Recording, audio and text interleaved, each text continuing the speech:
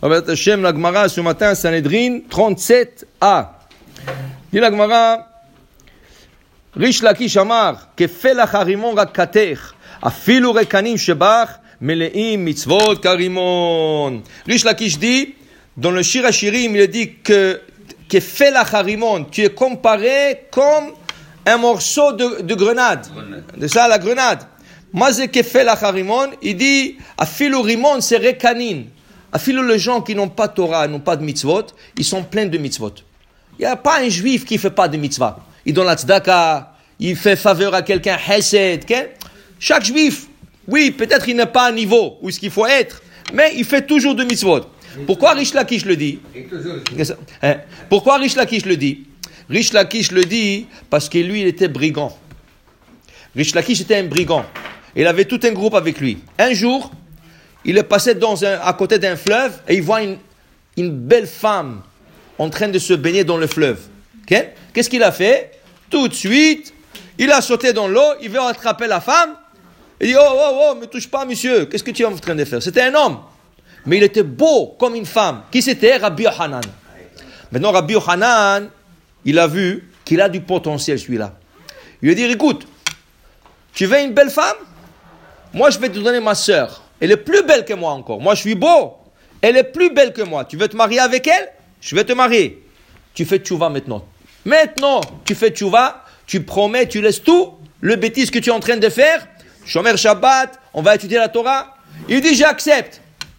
J'accepte. Il a accepté. Maintenant, il a oublié son épée de l'autre côté de la rivière parce qu'il pensait que c'était une femme. Il n'avait pas besoin. La Gemara dit, il voulait retourner de l'autre côté, il ne pouvait plus. Pourquoi? Quand quelqu'un fait tchouva, ça l'affaiblit. Teshuva, tash ou bas. Tash, c'est halash.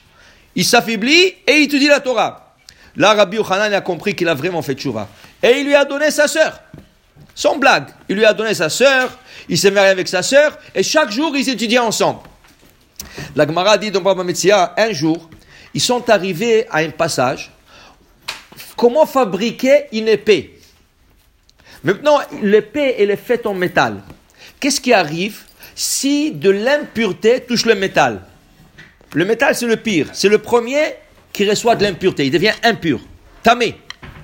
Donc, alors maintenant, ils discutent Rabbi Yochanan et Rish Lakish.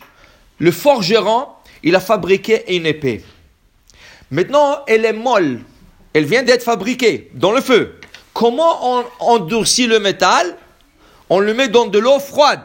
Et là, ça ferme le pore et ça devient... Qu'est-ce qui arrive si la Touma, elle a touché l'épée quand c'est mou? C'est encore mou. Rabbi Yochanan, il dit, tamé, c'est impur. Rish Lakish, il dit, c'est tahor, c'est pur. Il commençait à discuter. Rabbi Yochanan lui a dit, c'est un beau frère. Il lui a dit une blague. Il a dit, toi, tu dois savoir parce que toi, tu étais brigand, toi. Toi, tu es un bandit. L'autre, il a pris ça au sérieux. Rish Lakish, et tu m'appelles un bandit? Il a dit, écoute, même quand j'étais bandit, j'étais chef. J'étais le chef de bandit. Maintenant, je suis aussi chef, parce qu'il était vraiment un grand sadique.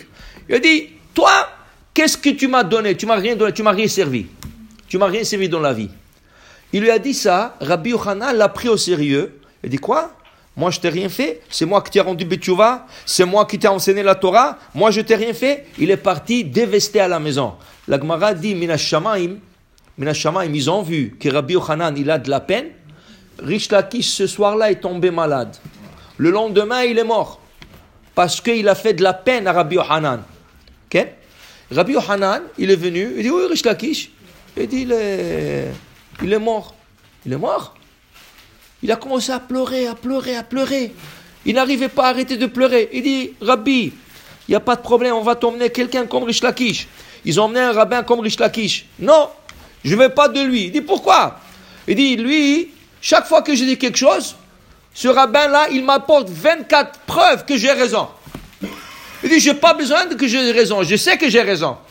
Rish Lakish, quand j'ai étudié avec lui, il m'a apporté 24 questions que je n'ai pas raison et j'ai dû répondre les questions à Rabbi Yochanan et je suis devenu un grand chacham grâce à Rish Lakish et je suis devenu un chacham grâce à Rish Lakish. La Gemara dit, il ne pouvait pas se consoler jusqu'à qu'il a demandé aux chachamim prier pour lui pour mourir.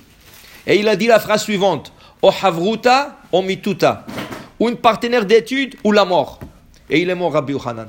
Il ne pouvait pas étudier seul. Il avait de la peine pour Rish Lakish qu'il est mort. Il ne pouvait pas étudier sans lui. Il est mort. Il a demandé qu'on prie pour lui. Ils ont prié pour lui, il est décédé. Alors pour vous dire, Rish Lakish, il dit, écoute, même des gens qui font rien du tout, ils sont pleins de mitzvot. Ils font la tzedaka, ils font beaucoup de choses. Alors il ne faut pas dénigrer ce gens-là. Il faut les approcher, il faut leur dire, viens à une prière, viens faire une prière, viens un peu le Shabbat. Okay? Invite-le pour le Shabbat. Alors, il dit Rish Lakish, ce gens-là, il faut les approcher vers la Torah. Il ne faut pas dire celui-là, il voit rien du tout. Non, il faut les approcher. Dit la Gemara, alors Rabbi Zera, avoue ane berionné bishvivute. Il avait des voyous. Dans son voisinage, des voyous. Il fumait, il parlait, il faisait rien du tout. Pas de Torah, rien. Et Rabbi Zera, à chaque fois, il allait, ah mon frère, comment ça va? Ça va, Tzadik? Comment vas-tu? Viens. Qu'est-ce que tu as fait aujourd'hui? Il s'amitié avec eux. Dit la Gemara, Chachamim était contre Rabbi Zera.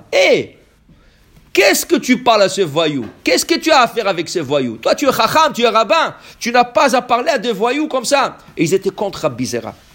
Ils étaient contre lui. Dit la Gemara, le jour que Rabbi Zera est décédé, ce voyou-là, qu'est-ce qu'ils ont fait? Ils ont tous retourné avec Tchouva. Pourquoi? Ils ont dit la Gemara, ils ont dit, quand Rabbi Zera était là, il priait pour nous. Il étudiait avec nous un peu. Alors, ils n'ont pas pensé de faire tchouva parce qu'il y avait Rabbi Zera. Mais la Gemara dit, Adna Aïdna, maintenant que Katina Harir Shake, il n'est pas là pour demander de Rahamim Alan, de prier pour nous. Il dit, qui c'est qui va prier pour nous? Ils ont tous fait tchouva. Qu'est-ce que tu vois? Encore, la même chose. Il ne faut pas dire celui-là, il ne vaut rien. Pourquoi tu le juges? C'est pas à toi à juger. Oui, il a la natte, il a de boucles d'oreilles, tout ce que tu veux. C'est un juif. Et il faut essayer de le ramener le plus possible. Alors voilà, Rabbi Zera, il les a ramenés. Et quand il est décédé, ils sont tous fait teshuva. Pour dire que c'est important, jamais tu dénigres un juif. Il faut le rapprocher vers la Torah. Baruch Adonai le'olam. Amen ve amen.